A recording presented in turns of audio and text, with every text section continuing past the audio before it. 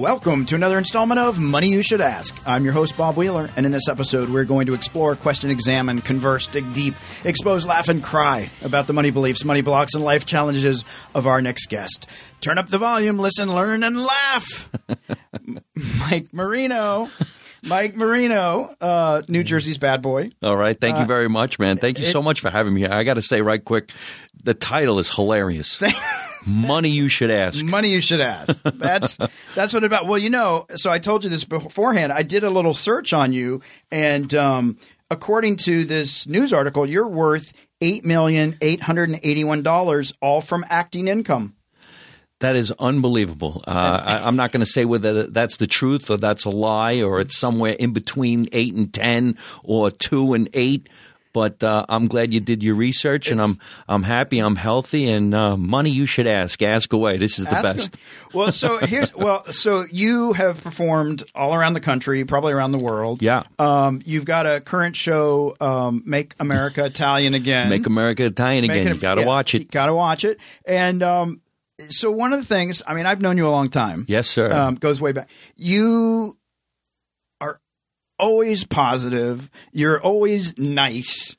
At least that's the side I see. Yeah. Like, how do you no, and that's one of the things people talk about is you're like one of the most loved comics, that you've got a heart of gold, and you perform all the time, everywhere. How do you stay positive? And yeah, how do you do it? Well, money you should ask. Yeah.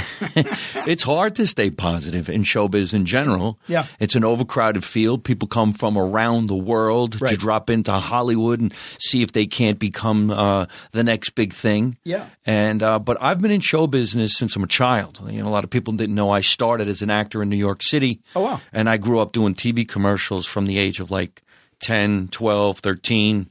I got in the Screen Actors Guild. I was 13 years old. Sweet.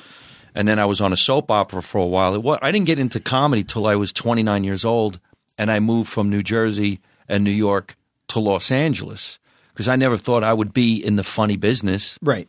I wanted to be a serious actor. And for the most part, nobody took you serious? They just laughed at you? No, they never really laughed at me. I was always a serious actor. It was something about when I came to California, everybody said, you people from New Jersey, the way you talk, the way you sound, plus you don't look like a typical Italian guy from New Jersey. You look like some Irish cop. The Irish cop, exactly. And so away I went, and I started telling some jokes, and then eventually I auditioned for Mitzi. There you go.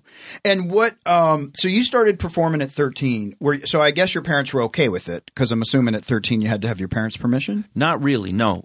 My parents are from Italy, and they didn't know anything about showbiz. I have two brothers, one older, one younger, and like my dad, once they got out of high school, they went into construction, and everybody was paving and cement work. The typical Italian, stereotypical blue collar guy from the Jersey area.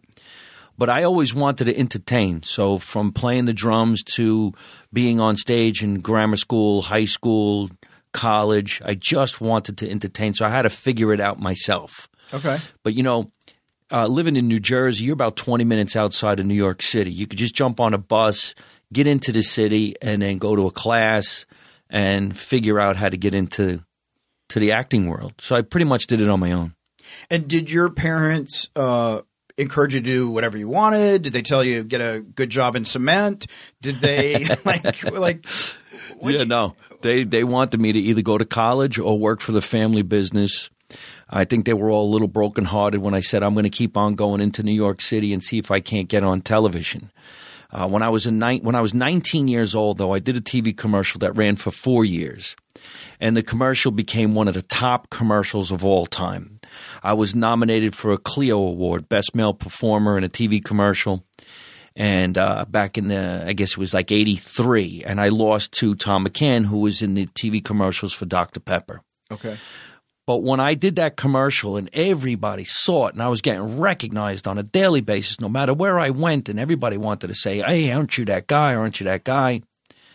I didn't realize the impact of a little bit of fame and a lot of money. So now picture you're handing an 18, 19-year-old guy back at that time $80,000 a year for 4 years because of a job I did in one day. Wow. But I was different. I said to myself, this might come to an end. So I bought a really big house on the Jersey Shore and then rented it out. Smart. So in a couple of years, when I wasn't making that kind of money anymore, I had the house and the rental income, and I could always fall back on construction, and which I did. Sweet. And was that that was probably your first really big check where you said, wow, this is Yeah. Oh, yeah. This could be good. Yeah. This could be good. And then, so then you came to LA, and what was the impetus? Did you just it's on the West Coast, they got better weather? The natural progression for any actor in New York City is try pilot season and come to California. Right. So with a couple of bucks in my pocket, I drove across the country with some actors. We set up camp. I tried 3 months. I couldn't get anything. I went back, came again, tried it again. And I think after about 2 or 3 times trying to do 3 or 4 months here, I eventually said I might as well try to stay here. Right. So oddly enough, I got a job teaching comedy traffic school at the Improv. And while I was teaching comedy traffic school, I started to catch this rhythm of, hey, comedy's kind of cool. Right. I love telling jokes. This is great. But if you remember at that time, you either played the Laugh Factory, the Improv, or the Comedy Store, and that's that. You got to pick one. You got to pick one. So here I am teaching improv comedy traffic school, giving away free tickets to a show that they're never going to get to see me because they wouldn't let me play the club. Right. And at that time, this is the coolest story because I don't think I ever told anybody. Mitzi had an accountant. I forgot his name, but he worked here for many, many years, and he was in the class. And he said to me, you're really great. Do you play improv? And I go, no, they never let me go on the stage. He goes, I think you need to take a meeting with Mitzi. Wow. So I came here, and he got me the audition. And when I was on stage, I just said, yeah, I'm Italian, I'm from New Jersey. I really don't like California. This stinks or whatever. She came over to me and she goes, do you live here? And I go, yeah. And she goes, good. This is your house. Wow. And I got in. That's awesome. And I never went back over to the Improv. I stayed here. That's really cool. Was that Michael Becker? Or who, do you remember who it was? He was a heavy-set guy. That sounds like it might have been his name. Michael Becker. Wow, yeah. Wow. Big guy. And he worked here for many years, they said. Yeah. He got me in. Wow. That's pretty cool. And then so you were paid regular here, which paid a whopping $15. Yeah. Well, it was $15 for a long time playing the OR, but when you went into the main room, we did get a piece of the door. You made a nice check. Yeah. You made a nice check. And I always used to play with the late night crew. That's why I mentioned Marilyn Martinez. For some reason or other, it always seemed to be me and her closing the main room at 2 o'clock in the morning. Wow. But it made you strong. Yeah, absolutely. Made you an animal. Did you prefer closing the show or opening the show? Because those are both hard spots. Closing. And is that because there's just everybody's trickling out and you've got what's the hardest? I don't really remember who said to me, you should close as many shows as you can so you can get tough. It might even have been Dice because, I did run the open mic for many years on a Sunday. And if he showed up, he went on stage for 2 hours and nobody got a spot. Nobody. And you just sat there and watched. And like I told you before, that was the time where everybody was smoking cigarettes. The room was just filled with smoke. Wow. And it was him and who was his friend that was always with him? They would share 2 hours apiece. Eddie Griffin. Oh, Eddie Griffin. He does love to do a quick 2-hour set. Yeah. But you know what? I'll never forget that time, and I would never trade it for the world because I became the strongest comic I could possibly be by performing for nobody. Yeah. That's absolutely. Yeah. Well, Eddie used to do shows until 4 a.m. Oh, yeah. And we'd be, Mitzi, can we? No, gotta let him go. Oh, yeah. And we'd go sit in Dice's Cadillac at the time and listen to his stories and get home until 4 o'clock in the morning. Oh, I couldn't believe I was talking to him. I used to go home and call my friends. I'm like, you're never going to believe who I'm talking to. And they're like, bull crap. And I'm like, no, it was him. Yeah, then we went on tour. And like I said before, he was talking to my father, and we went on tour with Dice. This is back in 99, 2000. And my father came into the green room, and he goes, man, I love your father. He's such a great guy. I go, Dad, I think he likes you more than he likes me. Hey, get you in, it gets you in. Yeah. So what? So you made the trip to LA. What would you say, since you've been here, what's the best, besides buying your house, what's the best financial thing you ever did? Bought another one. Bought another one. I actually had a house on the Jersey Shore that me and my brother bought back in the 80s for $150,000. That house is worth at least $1.5 million now. Nice. I sold my share back in the day, and then about 15 years ago, I made another investment. I have an investment property that makes money, and then I bought a house that I grew up in. I bought the house I grew up in from my mom and dad. Oh, cool. Because they got older and they needed to be taken care of. So I said, I'll own the house and you live here for free. Nice. And then eventually, you start losing your family. So my mother passed about 7 years ago, and my father would stay there. And now my father's with a girl. So I own the house that I grew up in, and I remodeled it. And my podcast I do, which is called Live from My Mother's Basement, in my real mother's basement. Oh, wow. That's cool. Yeah, so it all worked itself out. Too bad they're not around to relish in what's going on now. I wish they were here to see, Yeah, the social media stuff is so, just changed everything. Yeah. Game changer. Do you what was I wanted to ask you what? Oh, yeah. I'm sorry. I'm listening to the stories. What is your favorite thing to spend money on? Like food. Food. I'm a foodie, man. I love going out to dinner. I love taking people out to party. I'm not really a big drinker. I like to get stoned once in a while. Well, I get stoned a lot. But I love going out for food. Yeah. Mostly Italian, or do you do sushi? No, anything. I don't eat seafood. I'm allergic to seafood. I never did sushi. To me, that's disgusting. Like, why would you eat something that's raw? It needs to be cooked. Put it on the grill. That's disgusting to me. In fact, I'll go out to dinner. If people order sushi or a crab or a lobster, I have to go someplace else. I can't stand it. It looks like a giant bug. Why would you eat that? But I like food. All right. And I like Italian food. I love Indian food, Japanese food, teriyaki. And what's the biggest thing you hate to spend money on that you have to? Rent. When you rent things, you ever buy something you really didn't like it, then you sell it at a garage sale, stuff like that. I like cars. I have 2 cars. I like remodeling. Oh, and I like antiques. Okay. I spend a lot of money on antiques. I have a 1922 cash register that was given to me by my uncle, and he got it from my grandfather. So it's a family heirloom. It used to be in a shoe repair store that my grandfather had in Jersey City, New Jersey, and then gave it to my uncle. So I have it. And on Thanksgiving, I'm having the entire family come over to my house, my mother's side of the family, and I'm going to unveil the cash register because I just had it remodeled, and it looks like it's brand new. It was spray painted gray for $1,500. I had the whole thing ripped apart, put back together, and it's brass. Wow. So now the cash register is a classic. It's probably worth about $3,000. Oh, that's cool.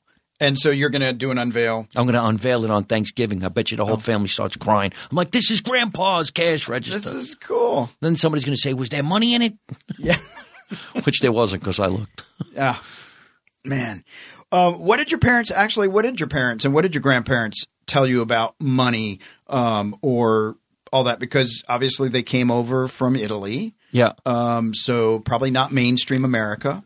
No. Save your money for a rainy day. Don't be stupid with your money. Take the cash, put it under the bed. Put it between the mattresses. My family really didn't believe in going to the bank. Yeah. They might have been right. If it's not in the bank, you don't have it.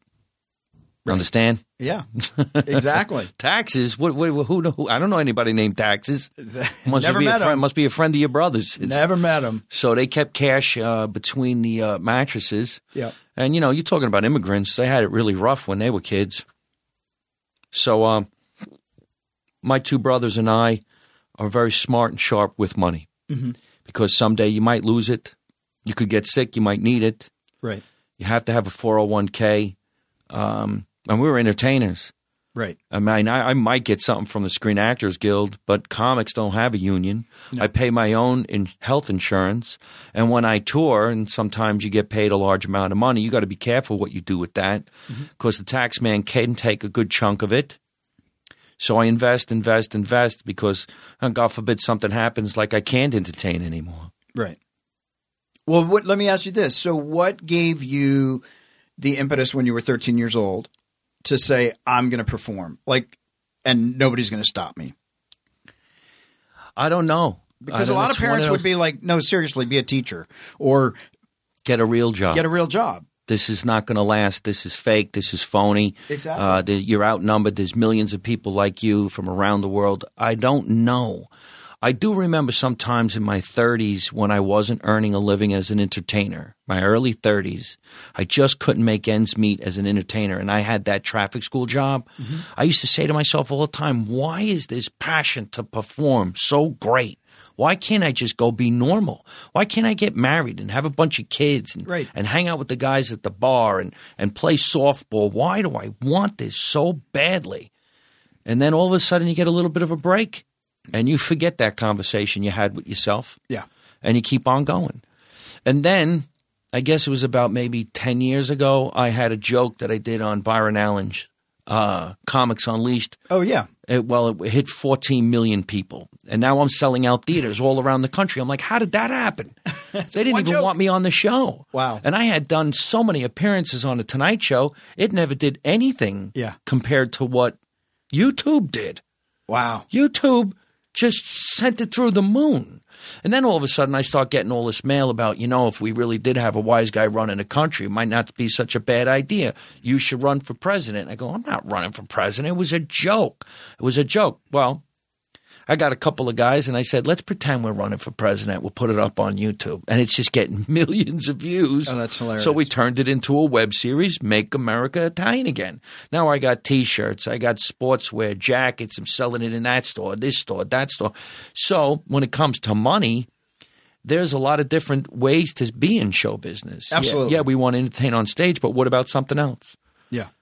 You cut a DVD, you sell a DVD after a show. Who's buying DVDs anymore? Now you got to have something else. I just canceled my DVD part of Netflix today. See? I haven't used it in 2 years. We used to sell VHS copies. Right. Imagine lugging those around. Yeah, the Comedy Store, you can buy a VHS of the 15th year anniversary. The anniversary, yeah. On VHS. We did not convert them. I think anybody who's going to be in the entertainment field needs to really realize this is difficult. There's thousands of us. There's a lot of different ways to be in the business. I went to the American Academy of Dramatic Arts in New York City, and I'll never forget the teacher. And then Armand Asante, who was doing a lot of movies at that time, came into the classroom and said, be prepared, have a suit of armor, and have a survival job. So I always did. Right. Then when you start making money as an entertainer, I think that's what keeps you grounded because you never know. Yeah. You just never know. What's the hardest part about, you travel a lot right now, I would imagine. What's the hardest part about that? Because, at least for me, I think traveling, you're in a hotel room by yourself a lot. There's a lot of isolation. Yep. And how do you cope with all that?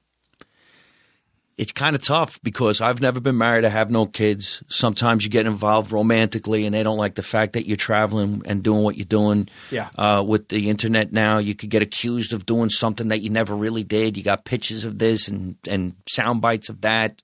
And it does become torturous.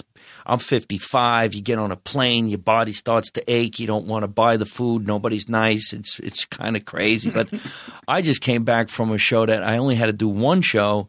I was paid a great amount of money. It was a corporate event at the Breakers Hotel in Palm Beach, Florida. Now you're in a 5-star hotel. You're being treated like gold. And you're in a limo. And you're eating all this great food. That's the joy. So I guess it's like an addiction.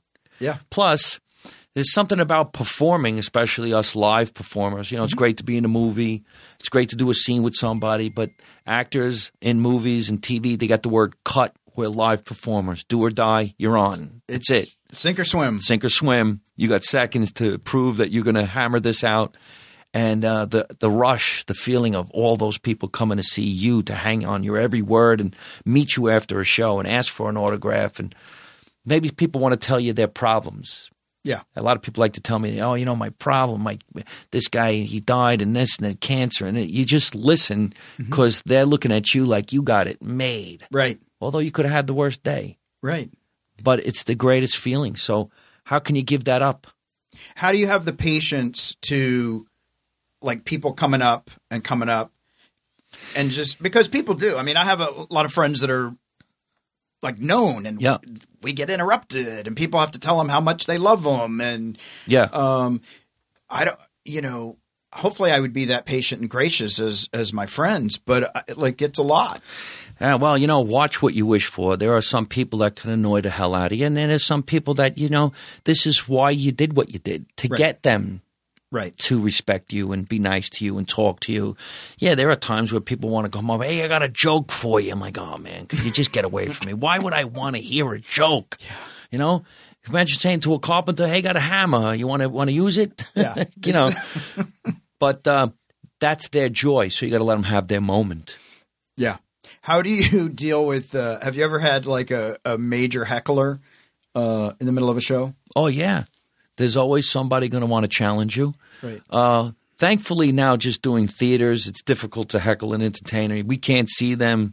They're too far away. There's too many people, and nobody's drunk. But when you're in a club and everybody's been drinking, there's always somebody who wants to challenge you. It's usually a female in the front. You know, as an entertainer for so many years, you're locked and loaded. Right. Ready to go. You can destroy anybody at any time. Plus, we tend to know what's on their mind. Yeah. I know what you're thinking. I could tell by the way you're sitting. Right. You know, especially coming from the day when people were smoking cigarettes and watching the show to you can't smoke cigarettes, but you can look at your phone. Right. And anybody looking at their phone and texting while I'm performing is going to get hurt. Right. I don't need to see that. Do you have to have so with phones, do you have the most recent? Do you need to keep updated instantly? As far as I know, I do. I got the iPhone 8 and I do my podcast in the phone with my computer and other equipment. And, you know, I do some Instagrams and stuff like that. But I had to hire somebody to do my social media. Yeah. You know, luckily you get so much fan mail, you can't really respond to all of it. Right. It's just too much. I wish, you know. Yeah. What are you currently, do you have a goal of something that you want to accomplish financially in the next year? Well, yeah, I guess, and I really don't know what the number would be because every time you achieve a goal, I got another goal. I thought it would have stopped. Right. Doesn't stop. I keep thinking I'm going to achieve financial freedom, but I don't think you can because when you get a certain amount of money and you achieve a goal, you want another goal. Right. I guess that's just the way it is because there are sometimes I say to myself, now, wait a minute. I live in 2 states, technically. Right. I got a place here 25 years. I have a place in New Jersey 15, 20 years. I have a car there. I have a car here, and I live on a plane. What's the next goal? Well, I wouldn't mind having a mansion. Yeah. Or buy a plane. Buy a plane. Buy a plane. Could you imagine all of a sudden you got a plane? You're like, man, I should have got a helicopter. Like, what's the end game? What's the last goal? So I don't know. But I guess the goal is to stay in the game. Stay in the game. Do you budget? Like, do you know what your monthly expenses are? Yeah. Yeah. I'm anal-retentive, man. I write that down. I have it all written out. This is what I spend. This is what this costs. Can I afford this? You know? So like when you go make a major purchase, what's your thought process? Like besides, can I afford this? Do you have a process? Do you like work it out? Yeah, I guess maybe in a way I'm old school, like an old uncle from back in the day. If you can't afford it with cash to buy the whole thing, you can't afford it. So I don't have any monthly charges on cars. If I couldn't afford the car, I wouldn't have got it. Right. I don't have car payments. I don't have certain payments anymore. I just go get it. Yeah.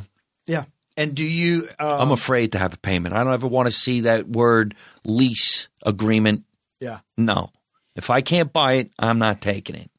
But do you ever regret it? Like when you – I mean, I'm a weirdo in the sense that like I shopped for a TV probably for like 6-7 months because I just had to make sure before I parted with my money that it was the right one and they weren't going to come up with an upgrade right after I bought it. And so I'm always afraid to not always, but often I'm afraid to spend. Yeah. Yeah, I get what you're talking about. I'm just like that. First of all, I'm an in-store shopper. I don't shop on the internet. I'm not going to order a shirt and then it don't fit and I got to mail it. I go to the store. Right. So recently I went and bought a couple of flat screen TVs and I don't know a lot about it and I don't know where the best price would be and I don't know anything about Deal Dash, and so I went to a Costco and I went, well, this looks really good. I like the way it's shaped. And this one looks good. I like the way it's shaped. And this one has this and that one that. I'll be back next week. I didn't buy anything. Wow. Yep. And then I asked a friend. He asked somebody else. Oh, you should try here, try here. So I went to a different place. And I'm like, well, that looks pretty good. And wow, it's a little cheaper here than it was over there. And I'll be back next week. And then I went back again and I finally said, okay, I'm happy with this. And I got it. So, yeah, I'm a stickler on all that, too. I don't want to be ripped off. No, that's the way. That's the way. So what advice would you give to a young comic coming to L.A., getting ready to make it happen? I know you said have a survival job based on what you learned. But what else would you tell them? You definitely have to have a survival job because, you have to eat, you have to have some clothes, you have to have a place to live. You bond up with a couple of other comedians, maybe 3-4 guys in an apartment. Have a survival job that has to deal with the industry. Yeah. I was told that when I was younger. See, a lot of people, when they're waiting tables, you're bartending, it really doesn't have too much to do with the industry other than you hoping some industry is going to come in there and say, oh, you might be right for something I'm casting. Right. That's why I took the job as a comedy traffic school instructor. You had to go get a license to teach a motor vehicle course, but they wanted you to be funny so that the 8 hours wouldn't be so painful for these 40 people to sit in there. When I started teaching the class outside of L.A., I would work on material that fit traffic safety. When I finally started teaching at the classroom that was at the actual improv, people were coming in with cocktails from in the actual club, and we had to give them pizza. I'm like, this just doesn't make any sense. Right. But then I started to see who's in this room. Actors, movie stars, writers, producers, casting directors, agents, everybody. I mean, I met Chris Tucker one night. Wow. And we were just talking, and all of a sudden, 2 weeks later, we're doing a show together. It's hilarious. And Neil Simon came into traffic school one day, and we get to work the room. And I said to him, so what do you do? And everybody started laughing. He goes, well, my name's Neil Simon. I'm a writer. And I said, I got a great idea for you. Take a sloppy guy and a neat guy, live together in an apartment in New York. And he goes, you're hilarious. So, you get to meet all these people. Right. But it had something to do with showbiz. Yeah. And that's a true story. When the accountant was sitting in that room and he said, you really need to meet Mitzi. She's going to like you. Yeah. He made that happen. And that's the way that happened. Would you say that a lot of success is about connections and who you know? Maybe not who you knew, but like connections and who you know. It's always going to be that way. I think it's like that in any business. It is going to be someone that you know, that you grew with in the industry, that got to a certain level, that reached back and said, come on, here's what we're doing. And I guess it would be like that for anybody and anything. I mean, the story that I said about Comics Unleashed, I tried so hard to get on the show and I never got on the show. And then they got rid of the casting director and a new casting director went in there and he just happened to work over at the Laugh Factory. And he called me up and he goes, Mike, come down and shoot the show. I'm like, it's that easy? He goes, yeah, well, I'm in charge. Come and do the show. Then I did the show, and I was in the top 10 in no time. So I guess that's just the way it is. Hey, sometimes it just rolls. Yeah. It just rolls.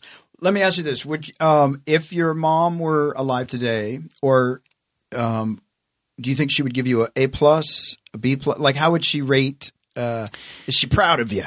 Yeah, my mother loved the fact that I was in showbiz, especially when she started to see me on TV. I was on As the World Turns for a year, and she was a big fan of As the World Turns, and I was on the year that Meg Ryan was on the show and Marissa Tomei. Marissa Tomei was like 19. I was 22. We had some scenes together. In fact, I can actually put them on YouTube now. You can see me with a full head of hair and really, really skinny. And so she loved all of that, and she came here to the Comedy Store once with my dad. That's when they met Dice in the parking lot, and she met all these people. But you're talking 90s, early 2000s, and I'm sure she would be thrilled. One of my last DVDs we did a scene, me and my mother, and we did a mockery on Goodfellas, the scene where he borrows the knife. And I told the cameraman, my mother's not going to do what she's supposed to do, so let's just laugh. So she put the food on the table, and she cracked some jokes. And 2 weeks later, we filmed the show at the Borgata, and she ends it by saying, I had a wonderful time. And I think it was like about a month later she passed away. It was unbelievable. Oh, wow. But I got it. So that could be another thing for young comedians. Film your family. Film them. Film them. There's been a lot of shows made on families. Yes. Family's always funny. The truth is always funny. The truth is. I mean, Raymond, all kinds of stuff. Yeah. So what do you I know we're getting close, but what do you want people to remember you for? You know, I do a lot of fundraisers. I did so many fundraisers for 9/11. I actually have a plaque that considers me a first responder. I never took a dime. We raised millions of dollars. You know, a couple of comedians go up there and make people laugh, and they put the money in the pockets of a survivor or something like that within that time. The USO comedy tours that we did, entertaining the troops in foreign countries. I like to be remembered as a good guy. Yeah. Good entertainer. And guy who's worth $8 million. $8 million. And I have to ask, do you still do your Smart and Final joke? Oh my gosh. No, I haven't done that in years. I could bring it back maybe. Smart and Final was a popular TV commercial at that time. Right, okay. With the little kid. He said Smart and Final. So I said Dumb and Forever. Yeah. It's not really a popular place anymore, but you know, you're talking about a subject matter that changed to Costco. Right. Walmart. That's right. Wasn't around. No. Self-checkout. That's right. Smart and Final. Wow. Smart and Final, the big barrel of mustard. Got to buy the whole thing. I can't believe you remember that. I remember, dude. I remember. I bought it. Oh, that's flattering right there. I want to be remembered for that. You know, it's wow. That is too funny. So, you know, just to recap, because we're coming to the end. Yeah. You know, what I'm really hearing is like follow your passion. Even if you keep questioning why you're doing it, just like trust it. Like follow the passion. Be nice to people. You know, appreciate that you got what you wanted. Like, you know, and being gracious to people and being kind. And you've done a lot of tours for the military. So you get to perform, but you also give back a lot. Yeah. And don't buy it if you can't afford it. No, don't. Wait it out. You can pay cash and not have all the debts. It'll get cheaper too. It'll go on sale. And you can have a couple of houses. Do you regret selling the the beach house? Yeah. Yeah. I never should have sold that. Never should have sold it. They're not going to sell it back to you. No, no way. Not at this point. No, I don't even have that kind of money. Oh, man. So where can people find you? I know you've got a show. You got the tour, Make America Italian Again. And where can people find you? All my social media is MikeMarino.net and at Mike Marino Live, YouTube, Instagram, Twitter, all of that stuff. Facebook, Mike Marino Live on Facebook, iTunes, Spotify, iHeart, all those good Pandora. Pandora got a lot of Mike Marino. Hey, Pandora. I never get a check, but they got a lot of Mike. Pandora. That's good. I think the website is always the best. It takes you to everything else. So MikeMarino.net, and you can watch my campaign as I run for president of the United States, and I change the way the world looks at life. That's right. A lot more pasta. The Italian way. Remember, you don't know none, you didn't see none, you don't say none. That's America. That's America. Well, man, I so appreciate you having having you on today. Please don't forget to share the laughs. You can find us on Facebook, Twitter, Instagram. Search for Money You Should Ask, all one word. And if you have a question you would like to ask one of our future guests, you can visit us at moneyyoushouldAsk.com and click on the Record a Question button. You can subscribe to this podcast on Apple Podcasts, Google Podcasts, Stitcher, iHeartRadio, and Spotify. Not Pandora yet. For more tips, stories, financial tools to help you have a healthier relationship with your money, be sure to check out themoneynerve.com. I'm Bob Wheeler. Mike Marino, thank you Bob. so much. Thank you.